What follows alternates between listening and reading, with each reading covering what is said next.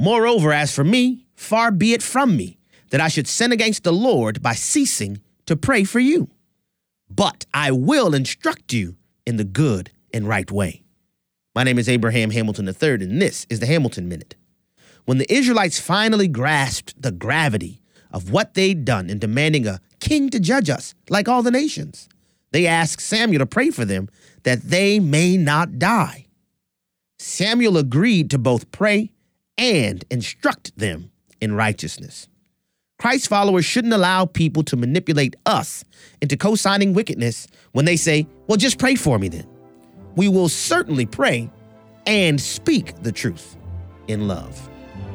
Listen each weekday from 5 to 6 p.m. Central for the Hamilton Corner with Abraham Hamilton III, public policy analyst for the American Family Association.